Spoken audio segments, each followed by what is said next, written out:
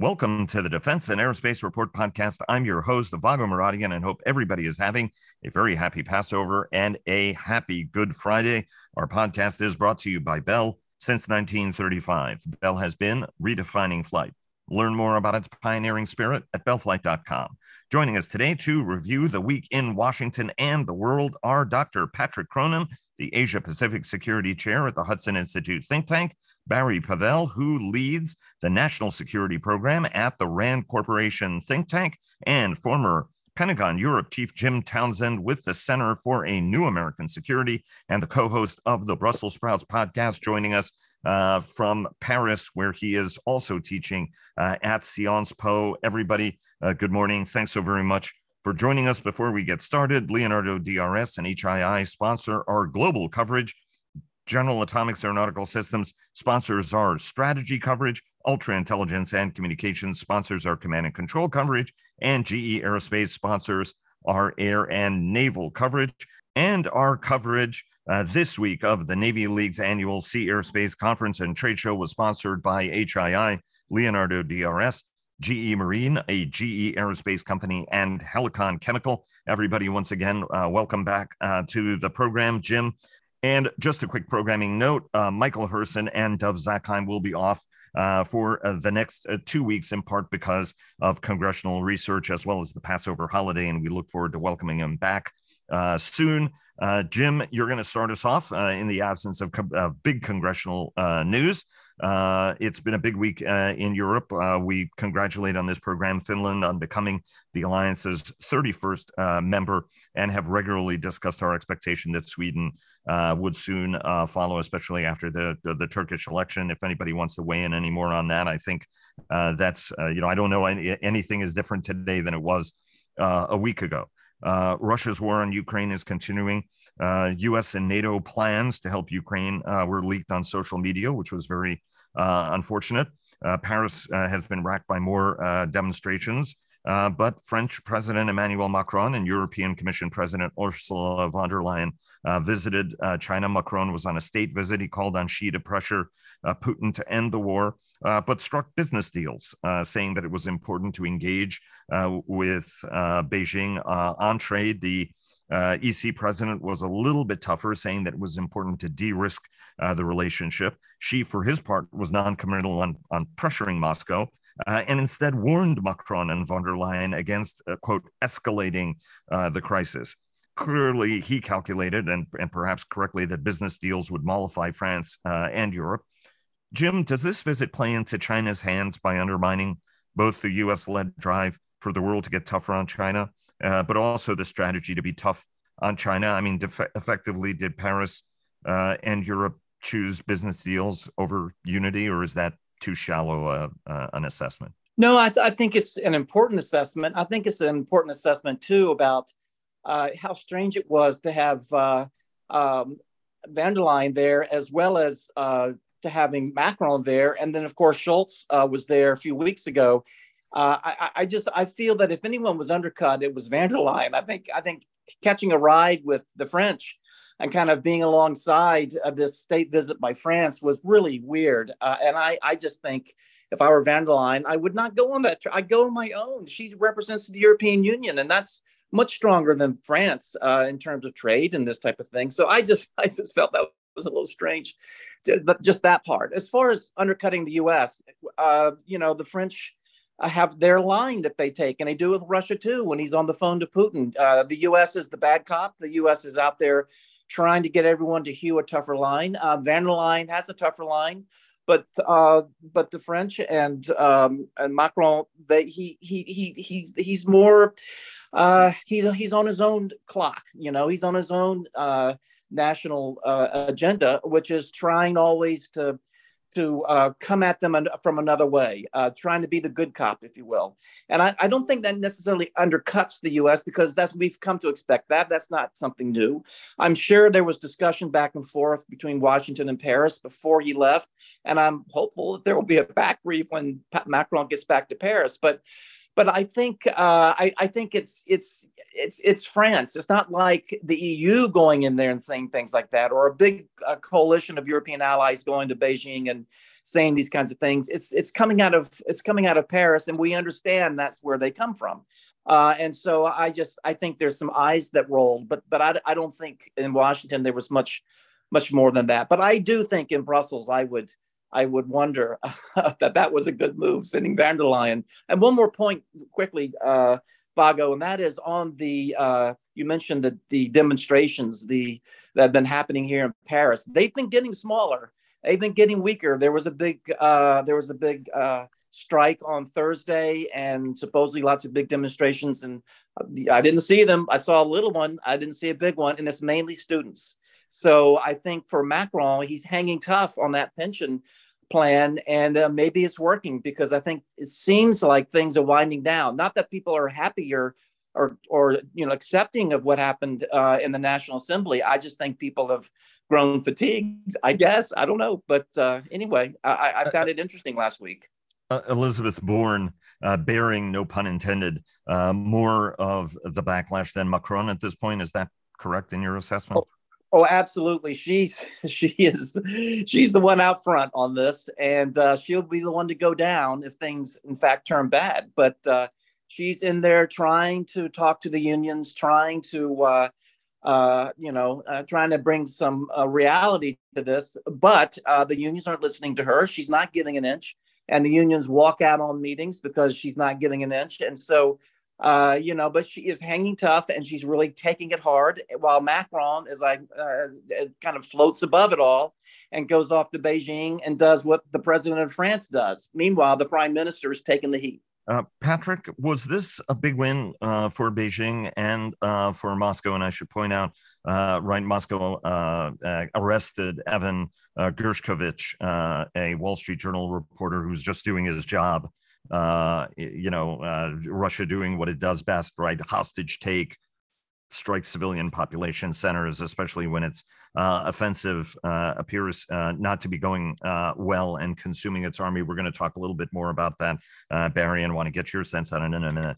But from a optics standpoint, what did you make of this last week, as China has rather dramatically both increased its diplomatic posture, right? I mean, we saw another meeting of the foreign ministers of Saudi Arabia and Iran happen in Beijing, while at the same time, right, ratcheting up tensions. We're going to talk about that later in the show as well, in the wake of Tsai Ing-wen's trip to the United States. But just give us your sense. Was this a win for Beijing and Moscow? No, I don't think so. But let me start in Lefortovo prison, the Tsarist prison where Evan Gershkovich is being held. And that is that the unity that allies have shown against Russia's invasion of Ukraine is exactly what China's trying to avoid. So while this is not a great win for Xi Jinping, it is part of his plan to be able to drive wedges in the alliance. And if he can separate Europe, that is part of Beijing's regional tailored diplomacy. And they've been trying to say, their ambassadors, for instance, in Europe have been trying to differentiate the European view of what they meant by the no limits relationship between Russia and China from what East Asians think, which is that, no, this is a pretty close and getting closer relationship between Moscow and Beijing. And so, Xi is getting part of what he wants here by trying to play to Macron's ego. But Macron is onto that as well. So even though he has a healthy ego, and the French have a healthy sense of the role that they want to play as a balancing power, and they want strategic autonomy, they also know that there are limits to that strategic autonomy, and that if the chips are down, as Charles de Gaulle said, they'll be with us. They are playing this game in part because they want to woo China away from the Taiwan scenario and escalating there, keep the markets open for Europe and for France, and try to differentiate Xi from Putin. So this is both sides are playing this game in terms of Beijing and Paris. But as Jim said, the EU is a different actor in this, and caught up somewhat in the middle of this diplomacy at the moment, and that may have been playing into the hands of Beijing a bit. But I think this is complex diplomacy of our time right now. Barry, your sense on how all of this played out and is playing out as a keen observer of both European and Asian security trends? Well, I think, it's increasingly clear that Xi and Putin are united, and this is an alliance in all but name, and will continue for the foreseeable future. But we kind of treat the two competitors it would be a nice policy word. We treat them as separately. We have separate bureaucracies. We have separate policies. We don't plan and develop policy really with an eye toward the two of them working extremely closely together. And so I think your sort of the motivation behind your question is a good one. We need to really change how we think about and how we structure our processes and approaches and strategies to deal with these two, very serious adversaries who are thinking strategically while we are not. And I'd be happy to get into that at the appropriate time.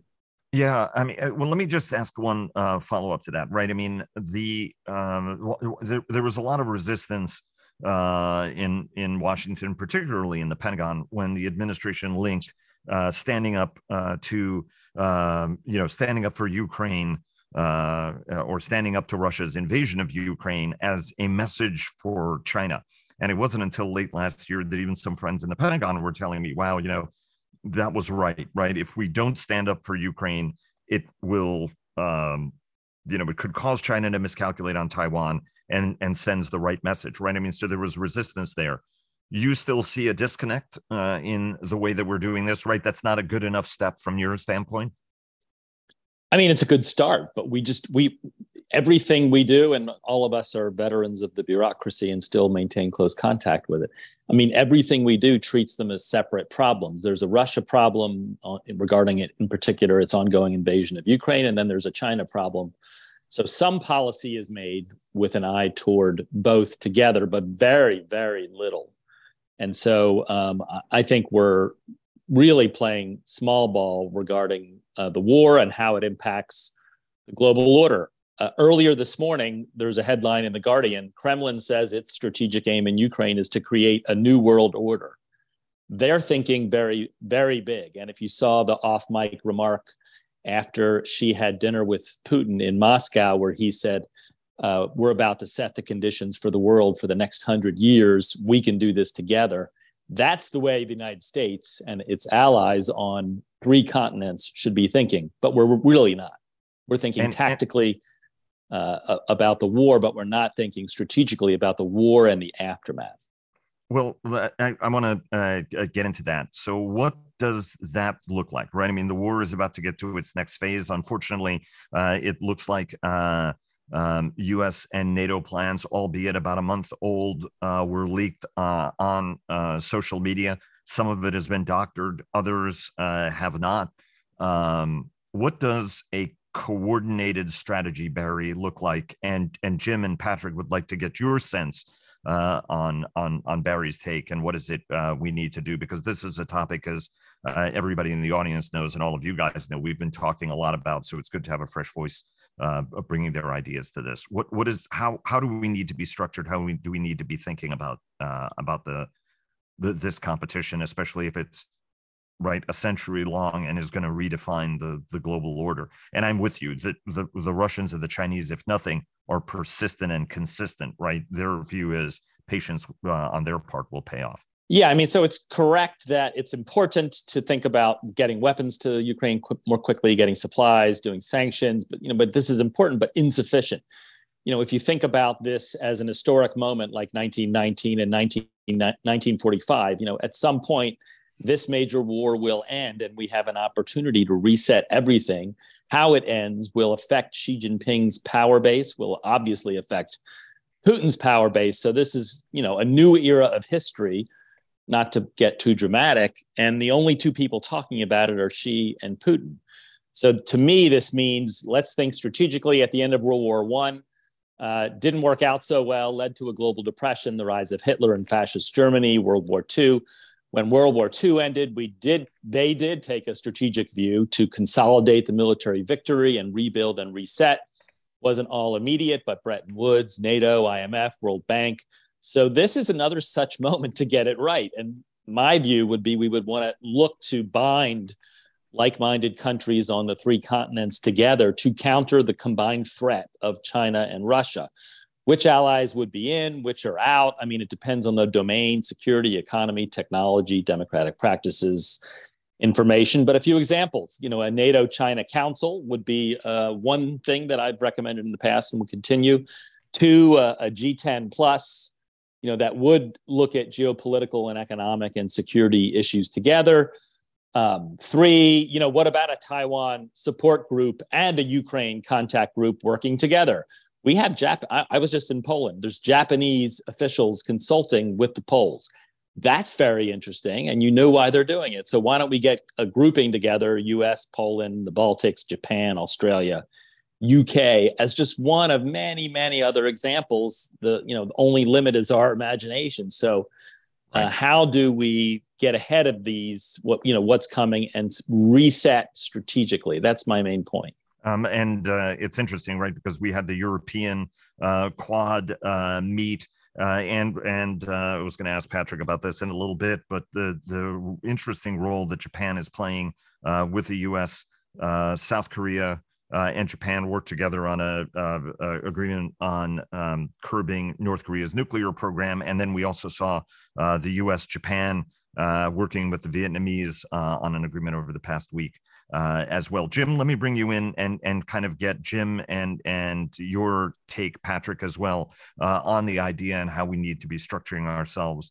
strategically for what is increasingly a singular problem, as much as we want to bring sort of a Kissingerian divide and conquer approach to the problem. Go ahead, Jim. Start us off. Well, I as usual, I agree with Barry. But only thing I would say though is it's not 1919 or 1945. It's really like 1915 and 1941. I mean, in the sense that we're not at the end game. We're still in the early days of this war, and I think it's easier to do a Versailles Agreement, as flawed as that one was, or what Barry described post 1945. It's easier to do that when the fighting is almost at the end. When we see the light at the end of the tunnel, that certainly invigorates these discussions to come up with institutions or arrangements or something. It's easier at that point than earlier in the conflict. I will say though with Barry that doesn't mean we shouldn't do it. That doesn't mean we shouldn't try to put something together. I think it'll be harder because people are not just in a tactical frame of mind, but a lot of them are so unsure what the future holds that they're not ready to agree on something now. And so these discussions are happening. There are arrangements. Vago, you were just talking about some of them with Japan and South Korea and others. There are things that are being done that help to build a strategic framework. But I think it's going to be easier to do it once we see some light at the end of the tunnel. But I'll just close and say that Barry is absolutely right. We need to at least acknowledge we're not thinking strategically right now. And I think some of the groupings he talked about, we should at least begin to sketch something out. But I think we're not going to see a lot of enthusiasm or sincere work being done by some of the allies until there's a better feel where this is going. It's going to be easier later than now, but at least we should start. Patrick, your sense on the mechanics of this and Jim's sort of broader idea? Sure. First, I think, Barry's right to bring in the strategic lens here. Obviously, on this weekly podcast, we take a more granular look sometimes at some of the issues. And so it doesn't seem like it's strategy happening. But in fact, I think most of the things that Barry's pointing to indeed are happening. They're just happening too slowly. And they're not happening. And piecemeal. They're happening piecemeal as well. Yeah, I think he's right on this. But if I'm looking ahead at the diplomatic calendar, and I'm thinking what Kurt Campbell and other officials are planning, and I'm heading to Vilnius myself as a non-governmental official to help think through some of the linkages between Europe and the Indo-Pacific as Vilnius prepares to host the NATO summit in the summer. But what Japan's doing, not just in advance of the G7 that they're hosting next month, but also with the Quad leaders meeting in Australia next month. I mean, there are a lot of strategic moves that are thickening, and they're thickening because of Russia's invasion of Ukraine and China's rising assertiveness and power.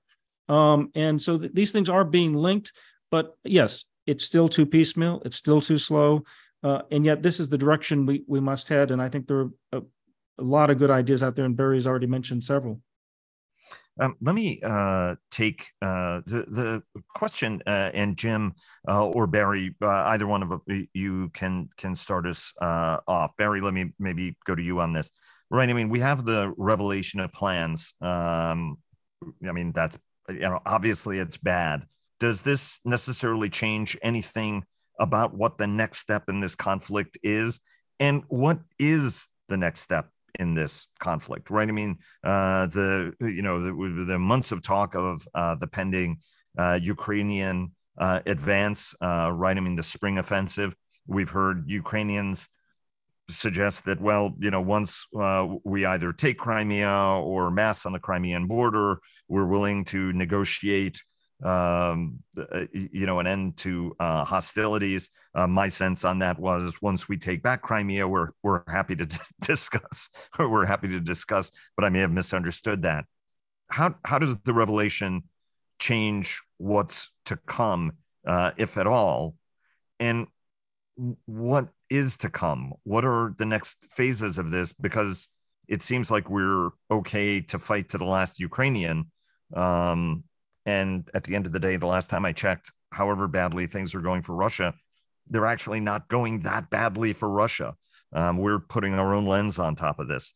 Their economy actually grew modestly. Their economy apparently grew more than the British economy. Go ahead, Barry, start us off, and then Jim and Patrick.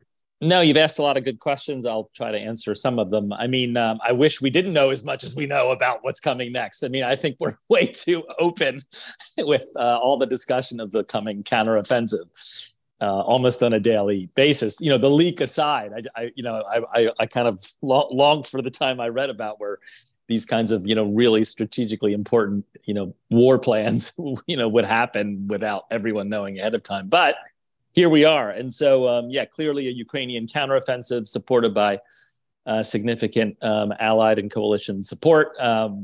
Clearly there was a leak of some sort. I mean, I think there's, I assume this was just a leak and not, if you've seen the minced meat deception plan for World War II, I assume this is not minced borscht, where we're actually trying to deceive Russia and Ukraine will do something else. And so, either there will be a marginal adjustment because of the leak, or, Ukraine will plow straightforwardly ahead. But I think clearly there is a major counteroffensive, also timed, by the way, as Jim will talk about, ahead of the July Vilnius summit. So if the counteroffensive goes very well and quickly, that'll help move things at the summit. If it's not going so well and quickly, Russia keeps throwing more bodies as cannon fodder, but they have a lot more bodies, as you were suggesting, Vago. And so I worry a lot about the disparity in manpower and how many people does Ukraine have to train. I heard some concerns about this when I was in Poland and Lithuania, where really concerned about young leaders in Ukraine, and even to the point where, an anecdote, we're going to hold them back and send the 50-year-olds to the front because we need to preserve our future leadership. So anyway, I do worry enormously about the scale, the mass disparity that you talked about, and we'll see what happens. What conditions does this counteroffensive create for potentially the end of a war? But as Jim said, it may not be the end of a war. It may be a long time before the war ends. And this is just one major phase. Jim? Well, like Barry, I've been worried about the manpower issue too on the Ukraine side. And I'm also worried that as time goes by, the Russians dig in further and further, and their defenses become even more sophisticated. And it's going to be harder for Ukraine to go in there and dig it out, because the numbers of tanks and APCs and others that are coming in, they don't necessarily match what you're going to need to go up against the kinds of defenses they might have. I mean, I'm glad they're there.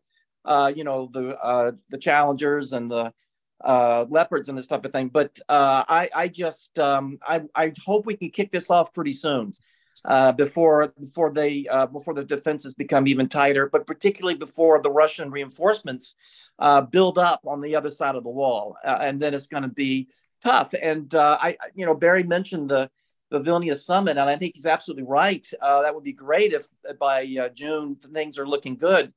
But I think just to underline the point that it's not just there at NATO, but in the U.S. House of Representatives and across Europe, where Ukraine really needs a win here. They really need an offensive that really is able to show some results to keep us, to keep us supportive and pushing out the equipment and this type of thing. It's, again, I've said this in past podcasts, where it's almost like the Civil War, where Lincoln needed some victories for whether his own political future or support coming out of Europe during the Civil War. I mean, he needed some victories to turn some things another way. And I think Ukraine, this offensive, we're all looking at it. We're all counting it down. We've given a lot of equipment. It's going to have a big impact in terms of what could be a victory or a very successful offensive. Or if it's not, it's going to have a major impact. So there's a lot riding on it. So I agree with Barry on the concerns, and I'll just add my own, which is we really need to get this going. I think I just hate to see the clock ticking. One last point, real quick, Vago, on the leak. My understanding is it wasn't really a war plan that was leaked. There was some pages. It almost looked like some status. That's true. That's absolutely true. Yes. Yeah. So I don't think it's going to really have that much of an impact. But I think it's interesting what Barry said. Who knows where it came from and what the point of it was. So, but I think we got to figure out what it was. Was it a leak? Where did it come from? That kind of thing. But I think I think what was put out there in and of itself, I don't think it should stop what Ukraine needs to do. But we got to find out how it got out and how it was then turned around by the Russians. It was casualties, weapon tables, utilization rates, how many, the rate at which, for example, Ukrainians are using HIMARS and the like, which could give insights as to how deep their magazines and capabilities are, as well as casualty rates, which apparently the Russians doctored to increase the size of Ukrainian casualties, which are at about 100,000 in reality, and Russian casualties, which are at 200,000. And apparently they were changing some of that dynamic. Patrick, let me get your take on this, because I want to get to the China part of the discussion, which is critical, especially given the extraordinary threat that Beijing has made to board and inspect Taiwanese ships. Obviously, that's something that Taiwan rejects. A lot of Sturm and Drang. Patrick, you're now a sanctioned person at a sanctioned institution, so congratulations on that. But want to get your sort of sense on the Ukraine war before going to the China part of the discussion. Sure. Let me just pick up with some speculation on the disinformation and the leak, which are combined here. If you go back to 2014 in the annexation of Crimea, that's when the active disinformation internet campaign sprang out of Russia in many ways. I think also we've seen in the last couple of years the U.S. trying to preempt a malign action, including the Russian invasion of Ukraine of February of 2022, by putting information and intelligence out to preempt that. This could be an attempt by the Russian intelligence to kind of push back on this. And obviously, I think these documents may come out of a NATO briefing, and maybe with some added disinformation like the casualty numbers thrown in. So they've got a mixture of the disinformation plus trying their own Russian attempt to preempt the counteroffensive that is coming, that Barry has noted has been too well telegraphed, perhaps in the press. That's my take on it. That's all speculative. We'll see what happens. I think in general, the two focal points militarily and politically that link Europe and Asia so much is what happens in Ukraine. I won't call it outcome, because I think Barry and Jim are right to talk about phases, and just because the next phase leads to maybe some more diplomacy or doesn't necessarily mean it's the outcome. Nonetheless, how Ukraine unfolds, that war unfolds, is critically important for global security. And secondly, the fact that Taiwan has become increasingly ground zero in this competition with China. And the Tsai Ing-wen visit has just underscored that tremendously. It's not because Hudson and the Ronald Reagan Library and Ambassador Xiaobi Kim, the Taiwan representative in the United States, are all now sanctioned by the CCP because they didn't like giving voice to Tsai Ing-wen and didn't like giving voice to Taiwan's democracy. That's really aggravating the CCP. They just cannot stomach the fact that there's an alternative to one party rule where everything is handed down and you abide by that rule. And it's really getting them. And so what they're doing right now, if I can just segue to to what we're seeing, we're in day 2 of having ships cross the median line, which they had regularly basically dismantled after the Pelosi visit last August. And they're crossing into the Taiwan Air Defense Identification Zone with aircraft. The Shandong aircraft carriers in the Bashi Channel, kind of poised over the horizon 200 nautical miles away from Taiwan. Just in case there is an escalation as a result of China's announcement of a special 3-day monitoring and inspection of cargo ships in transit in Taiwan waters. And so far, there have been no incidents, no encounters to report as of this recording. But we're only, now maybe beginning day 2 of that, of 3-day operation. So let's wait to see. Maybe at the end of it, they actually do try to stop a ship. Taiwan says they're not complying. That escalates a bit. Shandong can kind of, even though it has no air operations going on right now on their flight deck, they could put aircraft into the air over this, and that could escalate very quickly into an encounter, especially since China's not abided by any guardrails, any kind of special hotlines with the United States, not answering the phone.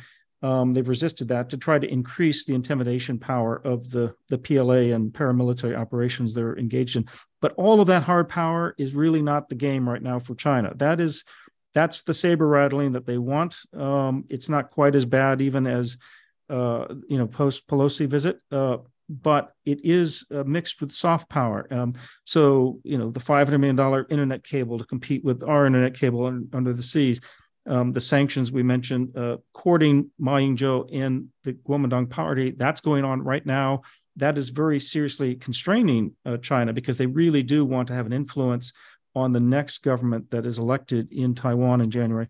And they're challenging our dollar diplomacy, and they're also bringing together, again, Saudi and Iranian leaders for a kind of follow-up on their own ability to try to broker peace here between two countries of great competition in the Gulf.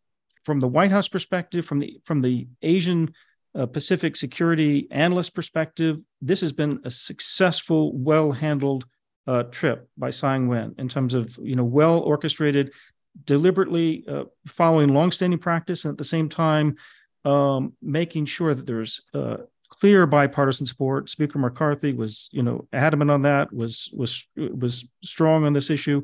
I've never seen such a statesman, in fact, out there at the Reagan Library as in this moment. And now you've got the follow-on, and this is very interesting. Of course, you've got Chairman McCall and leading a bipartisan delegation to Taiwan next week. So Tsai Ing-wen's not just on her way back, but she's going to be followed by a very high-level bipartisan delegation coming to Taipei, and this is going to continue to be the case. So China will continue to rattle the saber, continue their soft power push as well.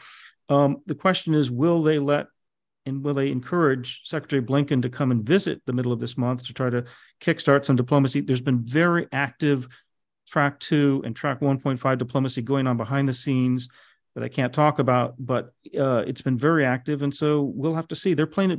China's keeping all their options open, as they always do. They definitely want some economic support and more FDI to pour in, foreign direct investment. They're worried about their economy. But they're also very seriously guarding their core interests on Taiwan issues, and they want to put down the marker not just for Tsai Ing-wen, but really for her successor next year. Almost all, I mean, if you look at the budget, the administration's budget, you look at the AUKUS deal, it appears to reflect not an immediate danger zone. Obviously, we have the entire kerfuffle around General Minahan, the air mobility commander, talking about a 2-year window, right? He expressed that's my personal opinion. And, I don't think we have a long time. We have a small window. Last week, we heard from Daryl Bricker of Ipsos, who very thoughtfully discussed that global economic trends are actually changing and changing more rapidly than even demographers and statisticians like him expected. And so there's this sense that actually the Chinese might move a lot sooner, not in the 2030s, which seems to be the administration's calculus. But Patrick, and then I want to get Barry, and Jim, your takes. Is this window actually a much smaller window, much shorter window? And do we need to be a lot more vigilant? Because let's say the Chinese do start boarding Taiwanese ships or decide they're going to do a blockade. Are we? It's not about, every time you ask somebody, what do we do in the event that they do a blockade? Which was an idea, by the way, that Royal Navy friends of mine were saying, hey, if I was China, I'd do a blockade and confound all of us with this. But, not very good, clear answers to how we would deal with that. Patrick, is the window smaller? And if the Chinese decide to do something, how do we respond to that? Do U.S. Navy ships start escorting Taiwanese cargo ships? I mean, what's the answer to this? Because the Chinese attitude is continually move the goalposts. Right? They built islands, they declare an air defense identification zone. Now they're increasingly harassing traffic, whether on the surface of the sea or above it, on an incessant basis, to the point where they eventually want to dissuade somebody from operating. Go ahead. No, I mean, you're right. I mean, this is their pressure tactic, and they're much more likely to try to do this kind of salami slicing of imposing domestic law onto an international situation over Taiwan. And then to try to enforce that. And the fact that they've got everything in place, the hard power PLA Navy, the maritime militia, the Coast Guard, the legal framework, that's how they prepare their battlefield for that kind of salami slicing. And it's been a shortening window for some time. So we can, let's go back a decade. Let's go back to when Bob Gates was the Secretary of Defense, and he was cutting the number of buy for F-22s. And we were still contracting our defense industry. So rather than thinking about we're going to need a defense industry that has more competition and the greater ability to create engines and ships and missiles, we were going the other direction. And we were, and so we don't have that luxury anymore. And we have a very short window. But we also, I think officials in the Pentagon recognize that. Again, the question is, are we doing enough about it, though? Okay, it's enough to say we want deterrence every day. And again, you can't see Deputy Secretary Kath Hicks in a speech without her saying, today, we are doing more on deterrence because we do not want the Chinese to miscalculate. So they're clearly aware of the acute need to deter every single day China's growing power. At the same time, are we doing enough? And the answer is probably not. When you think about the priorities in the budget, we all have different takes on this, but even if you didn't have more money, would you really want to spend it the way you're doing it right now? And I think there are different ways. We also just need more allies and partner contributions, even if they don't add up to a superpower status. They really do augment our ability, and they're critical. So what we're going to see in Balikatan, the exercise off the northern Luzon, and around the South China Sea and the Bashi Channel here in the coming weeks with the Philippines is critically important. I mean, Marcos has made a U-turn from Duterte on moving ahead on the Enhanced Defense Cooperation Agreement, and we're going to see Japanese money. This has just been codified this week. This is a new type of an extension of official development assistance, basically foreign assistance money, but used for official security assistance. And so this is the new Japanese defense budget, if you will. It's going to allow for some quick infrastructure grants, equipment grants to countries like the Philippines right now. And that's a that goes hand in hand with the new EDCA sites, the Enhanced Defense Cooperation Agreement sites between the U.S. and the Philippines. And so you can see how the U.S. is working on the ground for deterrence right now. This Balagatan exercise is about deterring China this month. And yet, is it enough? And the answer is no. We still need more, and we still need to do it faster. Barry, your take? Yeah, I'd start by saying we have no one has any idea when Xi Jinping might make a move on Taiwan. And I bet you Xi Jinping has no idea when he would make a move on Taiwan. In the meantime, I agree with Patrick. I agree it's urgent. And when I was in Taiwan with Mark Esper last year and held a press conference, I said, the Ukrainians wish they had acted with more urgency. You should now take this lesson and act with as much urgency as possible, as if it's going to happen extremely soon. I think in the meantime, it is very likely that we'll have a phase of what I call hyper-hybrid activities. China's going to really ratchet up hybrid stuff, as we're seeing, disinformation, everything non-kinetic, and maybe a little bit of the kinetic, as you were talking about. I do agree with Patrick. Get more allies, more partners, not just military, but economic. Integrated deterrence can help.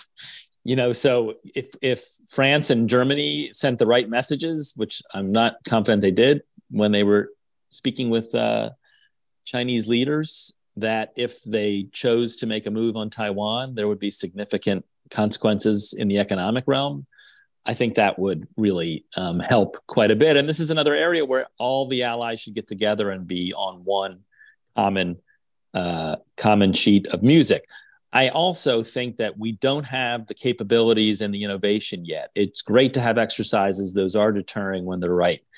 I think we need to have new approaches, and lots of us are exposed to some of those approaches where we don't have to figure out how to move 10 million tons of metal in a week, that there are already interesting and very relevant and effective military capabilities that can get the job done if China does choose to invade Taiwan. But if someone put a gun to my head and said, will Xi Jinping invade anytime soon? I'll be contrarian here. I don't think any time. Why would you play to the United States' greatest strength and risk everything, including your life, to do it this way rather than another way? So you don't think they will do anything stupid that triggers? I guess that's my question, right? They're going to make a statement about boarding, but they're not going to make good on a boarding. I think they may. No, I guess what I was saying was he's not going to launch an amphibious invasion to take over the island, a military operation, major military operation. I'm not one of those that is looking for the date when he's doing it. But I do think we should proceed with great urgency, as I said, because you don't know. But in the meantime, I think we should be much smarter and quicker on responding. The fact that we didn't respond last year after what they did after the Pelosi visit was a huge missed opportunity. We should have done our own keep out zones, announced our own keep out zones, conducted our own exercises after they did. You know what I mean? We just kind of let it happen. And so we should be similarly smart, quick, and reciprocal after they do anything like the kinds of things we're talking about right now.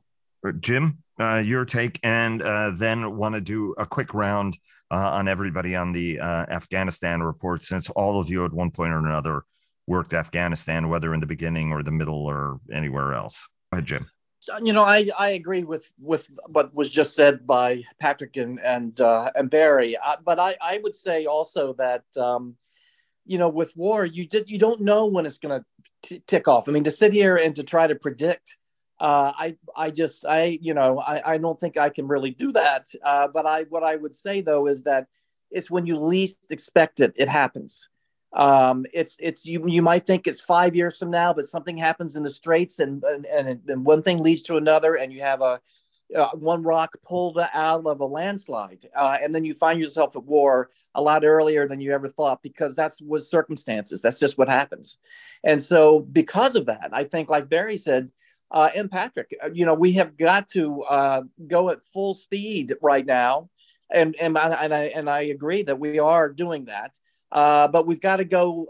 But we just have to know that we might not have the luxury of 2 or 3 years, because shit happens, as they say, and we could find ourselves at war 6 months from now. And so we can't think that we've got the luxury of time to wait for the perfect solution for things. We've got to start putting things together more quickly than that. Let me ask, kind of like go around the horn on the Afghanistan report. The administration is saying it should have started.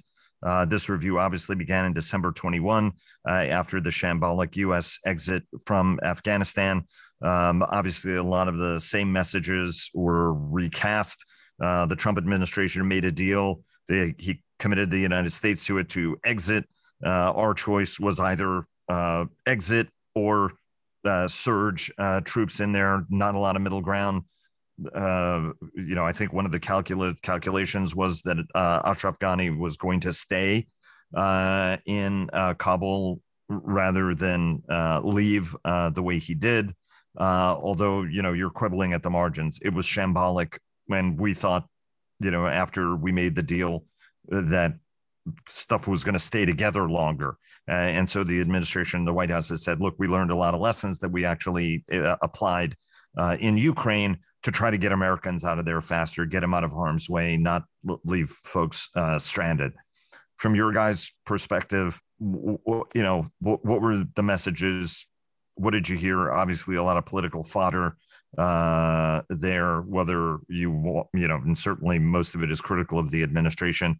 Barry, why don't you start us off, Patrick, and then Jim, and I've got one quick question to ask that'll go to Jim to wrap up the program. Go ahead, Barry. Yeah, I mean, I haven't looked into the details, but I'm skeptical of what I'm seeing in the reporting. I mean, I do think it was an error, that the Trump administration didn't handle their part very well. But I also thought that the withdrawal itself was an unmitigated operational disaster where the administration did everything backwards.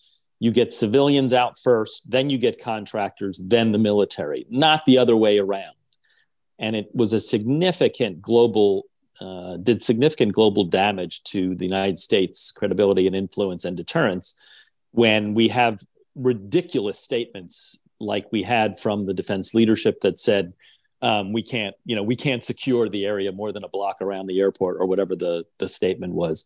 I mean, unbelievable that those kinds of statements would have come out of a senior U.S. official. So I think the Biden administration should learn lessons from the really disastrous operational level approach that it took, even if at the strategic level that made sense. Patrick, your sense on it? Well, most of these reviews are still classified, so I look forward to reading more about them when they're declassified. But if the bottom line is that the administration realizes now that they need to prepare better for potential withdrawals and they need to go faster when a situation deteriorates, I'm not sure how hopeful those guidelines are, because you can't be prepared for withdrawal when you're still fighting a war. I mean, you're not thinking about withdrawing. And so it was really one of the challenges that the U.S. government faced across administrations was, did the military really want to pull all troops out? And apparently a lot of senior military officials wanted to keep the 2,500 troops in and keep waging a defense of Kabul and so on. So you had a basic disagreement. And it was ultimately settled by the president basically making a decision, right? We're going to be out before 9/11/21, the 20th anniversary of 9/11. And so that created some of this operational, disaster that Barry's talked about. I think the question of can we get out fast if things deteriorate, I think we have to be careful about making that our new standard operating procedure. If we're on the Korean Peninsula, or we're in Japan or elsewhere, or even in Taiwan, and our adversaries potentially rattle sabers and fire missiles, are we really going to pull all the combatants out? I mean, all the civilians out and try to back off? I don't think so. I think we're going to be trying to show greater will and greater deterrence. So I'm not sure how much we've learned really from this Afghan withdrawal, but I think it is worth discussing it in full and with more facts. Jim, last word on this issue, and then I have to ask you very quickly a perception issue as you sit there in Paris. Well, I as usual, I agree with my two colleagues, and all of us have been in government, and this was called in one of the newspapers I read. It was called an after action report, which it was not. This is a political document. It was put together over years, lots of discussions, but it's point the finger at Trump, et cetera, et cetera. But what I was really interested in, and I think a lot of people are interested in, is in those 2 or 3 days of decision making on the NSC staff at the highest reaches of state and defense by some very new political appointees that had come in the Biden administration and who were still there. What was going on with them? Yes, the administration was dealt a bad hand in Afghanistan. And yes, there was a lot of surprises like Ashraf Ghani, as well as the melting away of the Afghan National Army and security forces. But there were some decision-making problems also there among these young new political appointees up there. And so was that covered? This was a 12-page summary, I think, or at least an unclassified version, 12 pages. And there's a classified version, as Patrick pointed out. But I'm really interested in what happened in terms of Biden administration decision-making by the upper levels in the week or so before that shambolic pullout happened. That's what I'm interested in. And I hope we hear something about that, because maybe there should be some responsibility taken for it. Wow, that's it. I admire that call, Jim. Yes, at some point, this system has to work with some responsibility. Speaking of which, Jim, we've got about a minute left, and you get to make a comment on this. We have an unprecedented indictment against the former American president, which is very historic, playing out in a Manhattan courtroom. And we also had an extraordinary event that has left many people scratching their heads, where Tennessee Republicans wanted to oust 3 Democratic lawmakers for protesting in favor of gun limits, obviously, after the tragedy in Nashville, where 3 children and 3 adults were killed.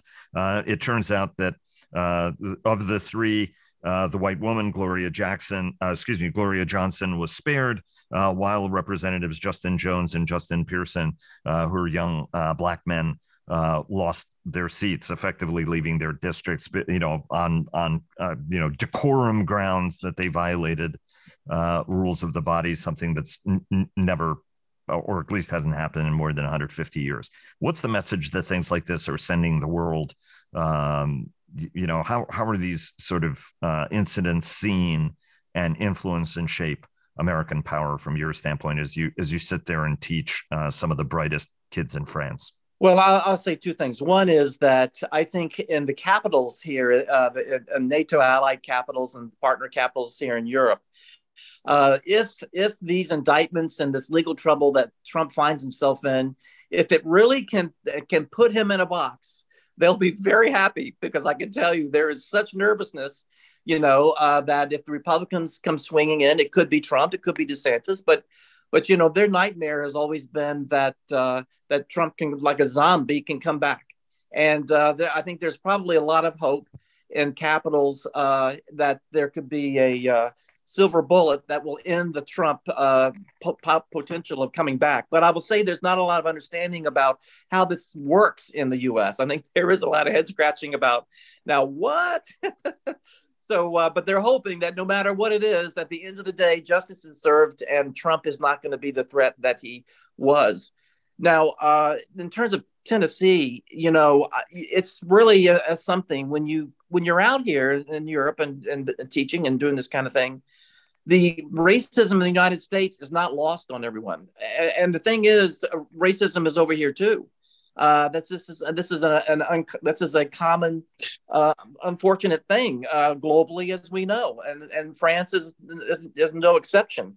But but the U.S. is held to a higher standard in a lot of ways, and certainly the U.S. presents itself as coming from a higher place, and that that the assumption is that the Americans are doing something about racism, that the Americans are making progress about racism, and that they're going to show the rest of the world how you deal with that. And when things like Tennessee happen, there's a great realization and a great disappointment that the U.S. is not what they thought it was in terms of being able to handle racism and the kinds of things that we see unfolding in Tennessee.